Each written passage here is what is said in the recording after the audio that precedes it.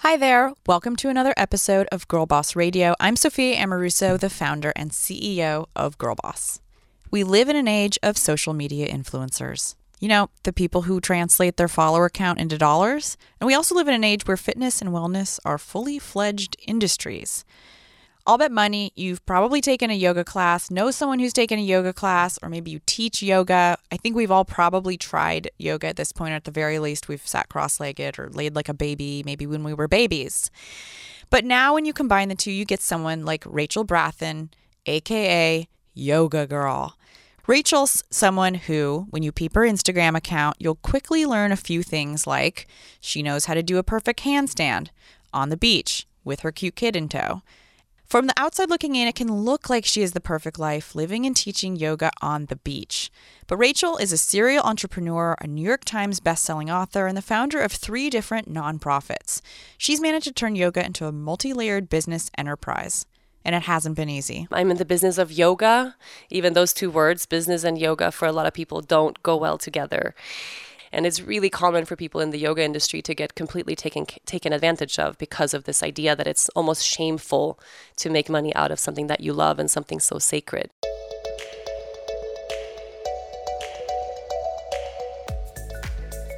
Welcome to Girl Boss Radio, the show for and about ambitious women exploring the wins, losses, and insights learned on the winding road to success.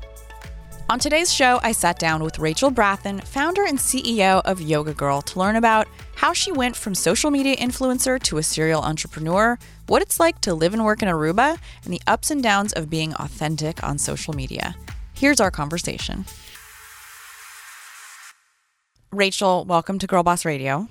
Thank you for having me. I'm so sorry you're not feeling well. Thanks for doing it anyway. Oh yeah, thanks. I'm happy to be here. And you're in Aruba. I am. That's where you live. I'm looking at the ocean right now. Yeah. So you're sick in Aruba. I'm still envious. Yeah. So we used to close every episode with this question, and now we're starting to open every episode with this question, which is a question about success, which is just this funny concept that we've all been sold. That is, we make money, we buy the house, or we sit by the infinity pool, or we move to Aruba and, take up yoga, and our life is perfect, right? So my first question for you is, what does success mean to you? It's such a hard question to answer. I feel like every year it morphs into a different thing. I mean, in the very beginning, for me, actually moving to Aruba, I was flat broke. I'd been living in Costa Rica in a shack on the beach for 3 years. Basically just, meditating my way into something. I don't know. I didn't have any goal or plan, or I just wanted to be happy. So for me, then success for me was just, imagine having some sort of means so that I can sustain a lifestyle like this without having to ever worry about, putting food on the table. And moving to Aruba was this big moment for me because for the first time in my life, I started teaching yoga full time. And then within a year, I could actually support myself doing that, which wasn't much, but it was enough, just to feed myself and to feed my dog every day. And I was so happy. That was this big, pivotal, successful moment in my life. And then every year, as my business grew and I started teaching internationally and all over the world. And then every year that, answer would be a little bit different. Like, oh, wow, I had 100 people come to class today. How crazy. What if I had 1,000 people come to class? Is that success?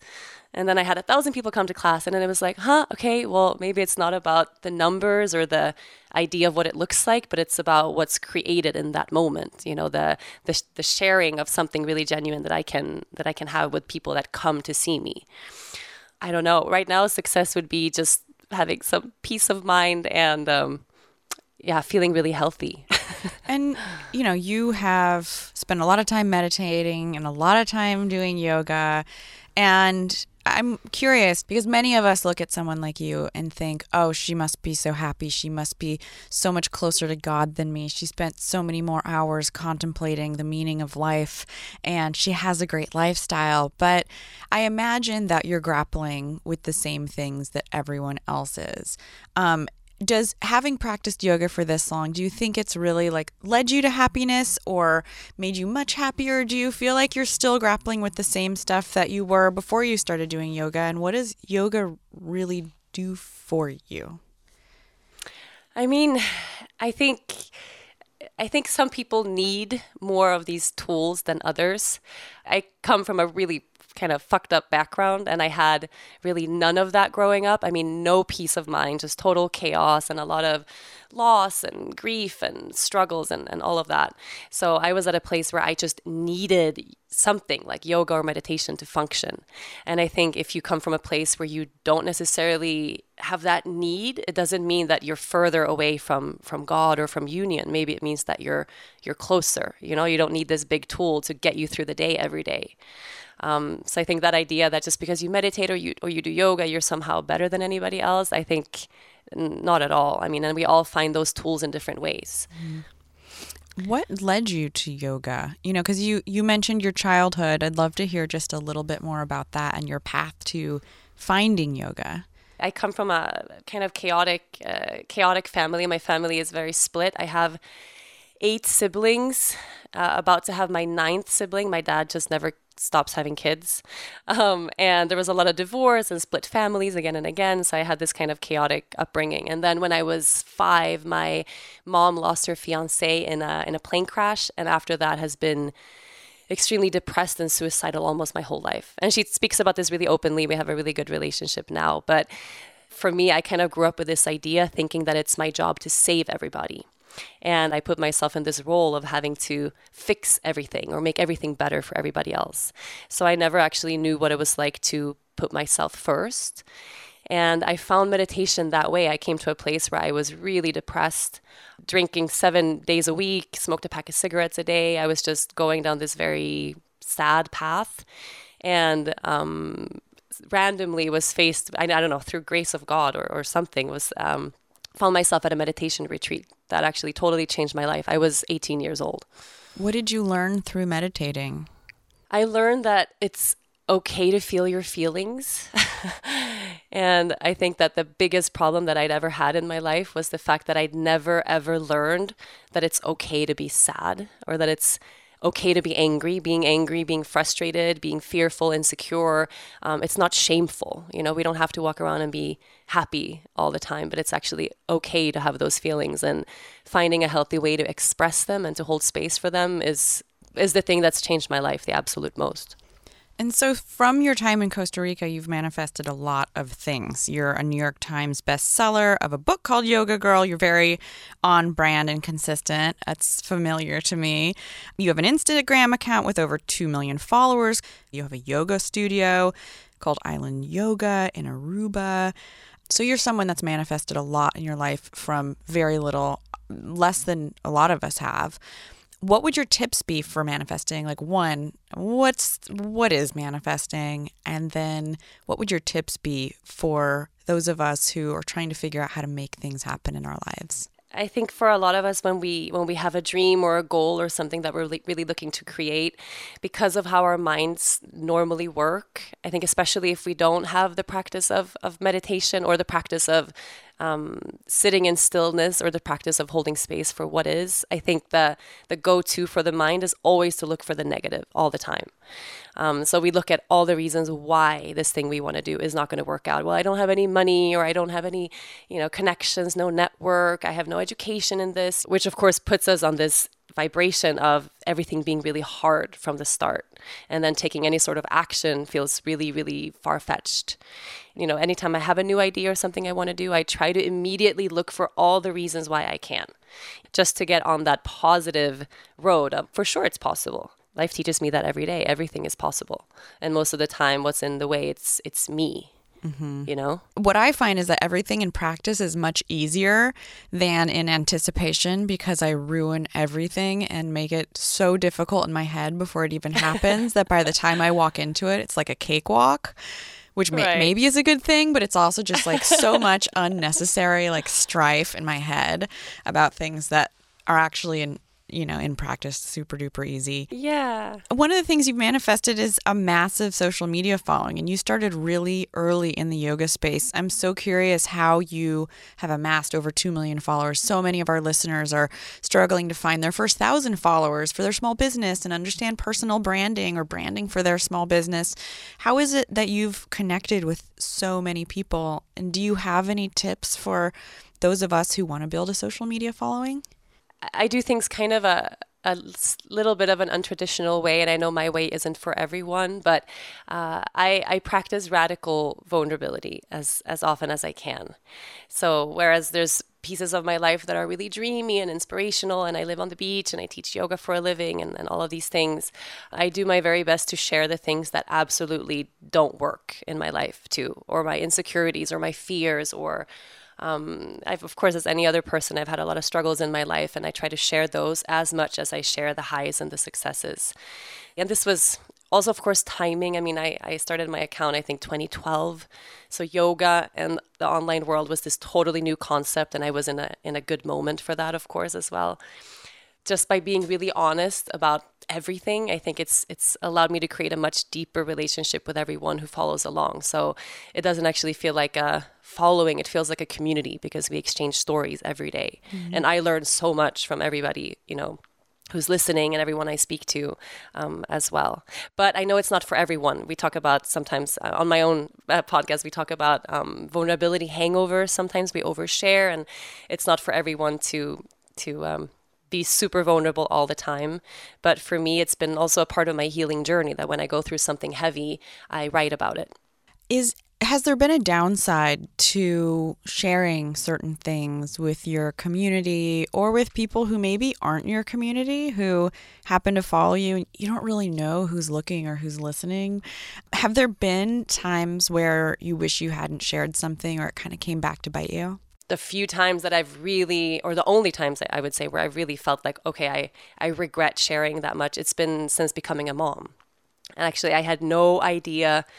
I mean, the world of mothering, the amount of judgment that's present there, and how many things are just, that for me weren't big deals. Like, I don't know, what you feed your kid, or if you're using regular diapers or cloth diapers. Like for some people, it's like you're a monster if you use a regular diaper because you're not doing your part for the environment. Yeah, I just posted a photo that I had to delete of myself standing behind like 3 poppies in a poppy field, and I got like destroyed on social media, and it was like such a pretty picture, but what was wrong with it? What was wrong with apparently I'm destroying public lands and I'm a monster. And then someone Instagrammed, they said like, no wonder her Glassdoor reviews are like 2 stars. Look at, it's just like people drag up like the most like shitty personal things from like 5 years ago in my life that like I'm trying to move past just because I posted a picture with like, standing like on some plain dirt behind like 3 poppies that I didn't smash. It sucks, right? What can you do about that? You can't live your life like that either. Like, I don't want to offend anybody, so I have to do everything right. And in the end, you're going to end up betraying yourself. Or just, totally sterile. So you have built a multi-million-dollar business. I want to get into that just a little bit. You mentioned you had 100 people show up for a yoga class and then 1,000 people show up for a yoga class. That's not an easy thing to do. So once you were able to feed yourself and feed your dog, which you mentioned, what happened next? How did you start building your business? It wasn't until I got pregnant, which was 3 years ago, that I ever sat down at any point in my career to think about, what do I want to do next? So I'm a very impulsive person. My whole life and also my career has kind of been, there's an opportunity here. Let's go for that. And now this other thing came up. Let's go for that. And then someone asked, do you want to write a book? Okay, sure. Let's do that. So I think I was just a yes sayer really with everything in the beginning, and everything was so exciting. And going from having 10 people in my class to I was in Florida for with my boyfriend who had a skate shop at the time. We went to Surf Expo, and someone asked me on Instagram, and I had a few thousand followers, and they said, you're in Orlando. Are you going to teach a class when you're here? And the thought just never occurred to me that I could just do that. It didn't have to be a big deal. So I just said, sure, okay, wait, there's one person in Orlando who wants to take a class with me? How cool. Okay. And I said, yeah, I'm going to try to find a space. And I'll let you know. And then I Googled, we were in Winter Park, I think, and I Googled like Orlando plus yoga studio. And then I cold called like 100 places. And I had no credentials. I didn't know anybody. I mean, I think 99 people were like, so who are you? And how are you going to fill this class on no notice? And I said, well, I have this little thing on Instagram. And they were like, Instagram, what the hell is that? Like, what's your lineage? Who's your teacher's teacher? And, everyone was just kind of not making fun of me, but I didn't get a good response. And then one tiny studio who had nothing happening that day were just like, okay, well, we'll bring like our intern or someone in to open the doors for you and you can have a class. And I was hoping maybe 5 people would come. And 50 people came. And it just totally blew my socks off 100%. Like, holy shit, I can't believe all these people just from following along on Instagram, they want to come and actually take my class. And then I started doing that. I mean, I started just traveling and teaching everywhere I went. And then little by little, the classes grew. And so you have multiple businesses now. You run 108.com. Can you tell me a little bit about that? 2014 was a really shitty year for me personally. It was a good year. I got married, but then my best friend passed away, and then my dog passed away, and a lot of really heavy things happened in my life. And through sharing that online, I got a really big response from people who were personally going through heavy things, dealing with grief or separation or loss or disease or all of these things. And they started reaching out, asking me for help. So 108 for me was the idea of how to bridge the gap between social media and getting actual support, whether that support is, starting a yoga practice in a real studio with real people, building community, or going through a psychologist's office and getting help that way. It's kind of like Netflix for yoga, but we have a grief therapist on the site, a relationship expert on the site, a psychologist who focuses on eating disorders on the site, and of course, a lot of yoga and meditation as well. It's been this beautiful little community of really heartfelt offerings. And that's a crowdfunded project. How did you crowdfund that? What would your advice be for those of us who want to crowdfund a project of ours? So what I thought crowdfunding would be was that, okay, you have this idea, you throw it out there, and then you raise all the funds, and then you go do that thing with the funds. Or actually, to crowdfund really successfully, you need to have that project, it has to be pretty far along for you to have something legit to show to the world. And to do that, you actually need some sort of funding. So it actually cost us quite a bit of money to start up the project before we crowdfunded, kind of saying like, hey, we're going to start this thing that we had already started so that we could show something. So the more prep work you do, I think the higher the chance of having a successful project done. How much did you end up raising? We raised $500,000. Wow. It's the most successful crowdfunded yoga project to date, which is really cool.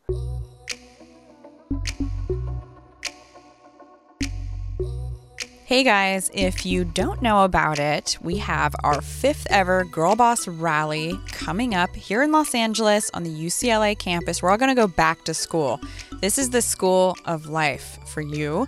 We're going to bring together 2,300 women from dozens of countries to hear 100 of the most inspiring, accomplished entrepreneurs, business leaders, and industry experts over the course of 2 days here in sunny Los Angeles this June 29th and 30th. If you want to learn more and register for the Girl Boss Rally, just go to girlbossrally.com. See you there.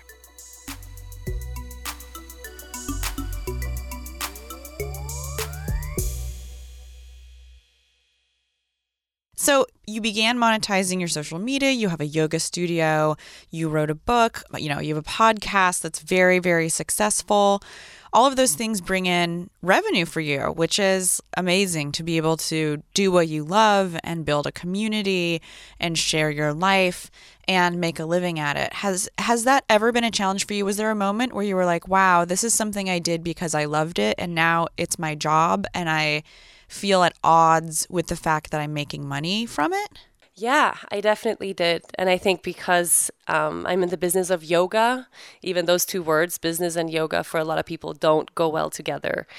I know it's really common within therapy and within body work and massage and things like that people sort of expect you to give things away for free. So you love yoga, so, you want to get rich doing that, or like it's a selfish thing to charge. And it's really common for people in the yoga industry to get completely taken advantage of because of this idea that it's almost shameful to make money out of something that you love and something so sacred. And I had a really amazing podcast episode I did with Deepak Chopra, where we spoke about capitalism and yoga and meditation. And his take on it kind of really changed my perspective on everything, because of course we should all make a living, but where is that balance of taking something super sacred and then inviting other people to share and hold that space too, and then profiting off of that? And he said that turn on any American TV right now, and every 30 seconds you're going to get an ad for something pretty terrible. And he says everything that's good for us, whether that's a gratitude practice or meditation or yoga or sharing or healthy eating, anything has to be commercialized to the point that it becomes bigger than the pharmaceutical companies and gaming or porn or, you know, any of the other industries that are taking up so much space right now. So that in that way, through capitalism, the world will heal. And it really shifted my mindset in a massive way. I mean, it's really radical coming from someone within that field, but in a lot of ways, I agree. You know, I don't think anyone is in yoga to make millions of dollars. You know, we all want to help other people find tools to heal. I think as long as that intention is there, you're going to end up in a good place. And you give back a lot. You offer free yoga classes? We do. On yogagirl.com, we have free classes that change every Wednesday. We offer new classes for anyone, anywhere. And I run 3 nonprofits also that are, really dear to my heart. Was there a point, because this is something that I think we all, you know, maybe some of us are born just, you know, with altruism running through our blood. And then there's those of us that have to grow up a little bit and be like, okay, I'm taken care of. Now I can give back to people, whether it's a child or your family or, you know, taking care of yourself even, or doing, you know, philanthropy. Was there a point where you said, okay, I have enough room to take care of other people? Or was that something you were always into? I think it goes back to a little bit of what I shared in the beginning of this show, just me being a fixer or growing up wanting to fix and help and heal other people. So my the first nonprofit I ever started was 109 World. It's a social mission foundation. So we run missions all over the world to help communities in need. I started that at the same time as I founded 108 and didn't have any funds. It wasn't like I had this overflowing cup. I was in the middle of a startup, pouring everything I had into that startup, and then at the same time wanted to get this nonprofit organization off the ground, which was a really stupid move. I know now that with time and experience that it's better to wait until your cup is actually overflowing before you start pouring everything you have into something that's just for good. So I ended up depleting myself a lot in that process and had to take a little bit of a step back, had to pause with the organization for a while just because it wasn't viable. My business wouldn't be sustainable if I would have continued in that way. So I had to kind of see, okay, well, what can I give away? I can teach for free. Like that's something I can always do. I can invite people to come to the platform for free. We can do a scholarship fund, for instance, that we do now where we have people that have been through trauma or people in underserved communities can come to yoga teacher trainings and retreats and heal for free. Things like that, like what's around, what's already present, and what can I give? And then now I have an animal shelter here in Aruba as well, an animal rescue foundation, and a foundation that works with children who have suffered abuse. And those two are totally different because they came out of an overflowing cup rather than trying to make everything work at the same time. So you mentioned having room to take care of other people and even take care of yourself. And that's something we talk a lot about here at Girl Boss. And it's something I struggle with every day, just getting out of bed and walking a mile on a treadmill. It's like, I'm very proud of myself when I do that, and then there's girls at the office who wake up at 5:30 a.m. and go to a SoulCycle class and somehow spin that fast and do push-ups on the handlebars, which is like my personal hell, and I've tried it. And maybe yoga is a kind of like middle ground that I need to figure out. How do you take care of yourself? Like, you're someone who I think a lot of us look at and we're like, wow, she's got this beautiful life. Look, she lives on the beach. She has a beautiful child. She's made a living doing what she loves. But like, you're working really, really hard and you have to take time out of your day to take care of yourself. What's your routine like? How do you take care of Rachel? That's the $1 million question. I have a really strong self-care routine. Like, I have the things I do every day. And I used to take them for granted before being a mom when I had, what I know is now unlimited time in a day to do whatever the hell I want. Whereas now I have no time. I mean, ever. I've had to really make it a priority. No one is going to come in the middle of the day and serve it to me on a platter. Here, let me take your baby, or let me take your calls or your meetings or whatever, and you go take this yoga class now. I have to really, and it's an active action. It's not going to happen on its own, because I'll always prioritize her or the business or my husband or the house or our animals or, the other things on the list. So it's become this kind of urgent thing. But I had I don't know if I can call it a little burnout, but I had a moment last year where, so I lead these retreats and teacher trainings, and I love them. I mean, I love them. It's what I'm most passionate about, and teaching them and leading them. It's when I'm really in my best place. So because I love it so much and everybody wants to come, I started adding more and more and more. And what went from 4 or 5 of those weeks a year became 25 weeks a year, where I have 55 people here at the studio and they're with me for 23 days in a row. And then last year, just doing the thing I loved, I overdid it. And then I started getting tired. But then my head was like, but you love it. But it's so beautiful. And look at how much you love it. You're so lucky. You better be grateful for this shit. Be more grateful, work harder, do more. And I just didn't slow down. And at the end of last year, I got super sick from doing what I love, from doing something I'm really grateful and blessed to be able to do. And I'm still dealing with that now. Every 3 weeks or so after that, I've had a cold. And that's what I'm suffering through right now. So what I'm realizing is going at that speed, which has felt really fine for me, the rebound of that is slow.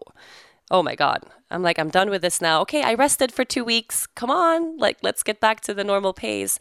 But my body is just telling me something different. So it's another lesson. I mean, they're never ending.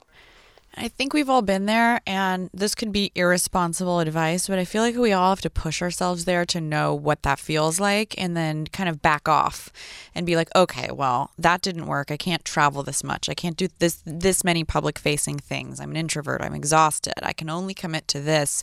But it's only through actually pushing yourself to that limit that you know what a sustainable balance feels like. Oh my God, I love that you said that. I would love to think that we can all just find that without pushing ourselves there, but I kind of think that that's how we learn. That's how we know. Yeah. How have you set boundaries between your family, your business? Do you have any advice for how we can set boundaries between all those things? Because all of, you're doing yoga with your little girl on Instagram, you're teaching yoga classes and sharing your vulnerabilities.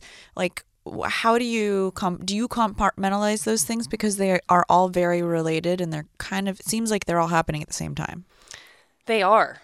I mean, they are all happening at the same time. I mean, I literally, before just getting on this show right now, I hand my baby off to my husband, and it's like, okay, see you in an hour. But what I've found is if we don't turn everything off, and sometimes we have to have that, it's almost like one of us has to clap our hands, okay, time for us now. And then, we put the baby to bed, and then we don't talk about work at all, or we don't talk about that thing that we were dealing with all day, but we just get to be for us. If we don't do that, it's easy for those lines to get blurred. And then you end up kind of thinking about work all the time, or talking about work all the time. Laying in bed with a laptop until midnight, exactly. Kind of being together, but not really being together. Right.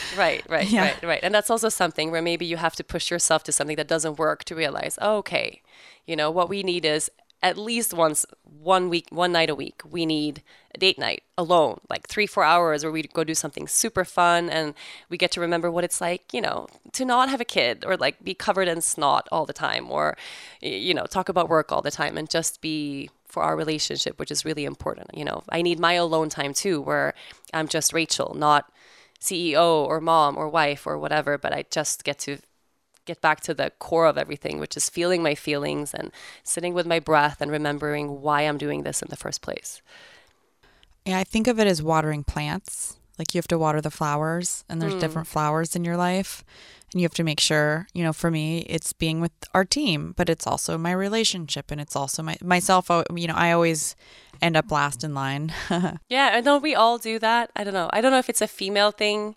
I feel like somehow, at least my husband and the men in my life, I feel like they're very good at, no, I'm going for a run now, Totally. I'm not going to engage in this bullshit because I'm going to sleep. And I'm like, no.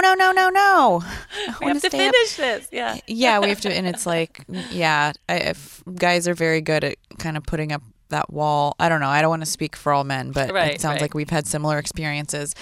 Okay, which leads me to a kind of a related topic. We have this thing called Girl Boss Moments here at the office. It's actually something at the top of every week. Our team here in LA and New York over video chat all get together. There's about 30 of us, and we share our most recent Girl Boss moments. So a Girl Boss moment can be pretty much anything. It's just like a moment, your recent history that you're really proud of, that you did for yourself, that isn't, an obligation to someone else, but something that felt like of your own volition you did, and you were very proud of it. Man, just from my own volition, I feel like so much of what I automatically think of is kind of for other people. But I had a girl boss weekend just now. My husband, he does these Ironman races, and I was alone with the baby, which I'm very rare. I mean, I'm blessed to say I'm very rarely ever completely alone. But I had a total girl boss weekend of just managing everything on my own without feeling guilty about anything. So I watered all of our plants, and I filled up the pool, and I did all the stuff that my husband does around the house, and it felt really good, and cooked meals every day, and didn't go crazy with my toddler. And we had a meltdown at the grocery store, and I was totally mature and an adult about it, and didn't cry on the way home. I felt really good about just managing motherhood this weekend. Cool. Rachel, thank you so much for joining me on Girl Boss Radio. I'm excited to join you on your podcast, Yoga Girl. Yay! Thank you for having me. So fun. Yeah, thanks for joining us.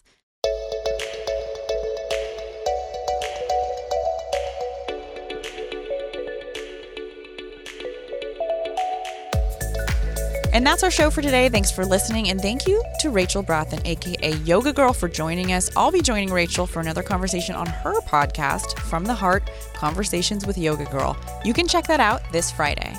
And before you go, I just want to remind you to go ahead and rate, review, and subscribe on iTunes or wherever you get your podcasts. Also Spotify. And if you have any suggestions on who you'd like us to feature on the show, or you have any ideas on how we can improve, send an email to podcasts@girlboss.com. And remember, the Girl Boss Rally is coming. You can go to girlbossrally.com to find out more. Thanks, guys.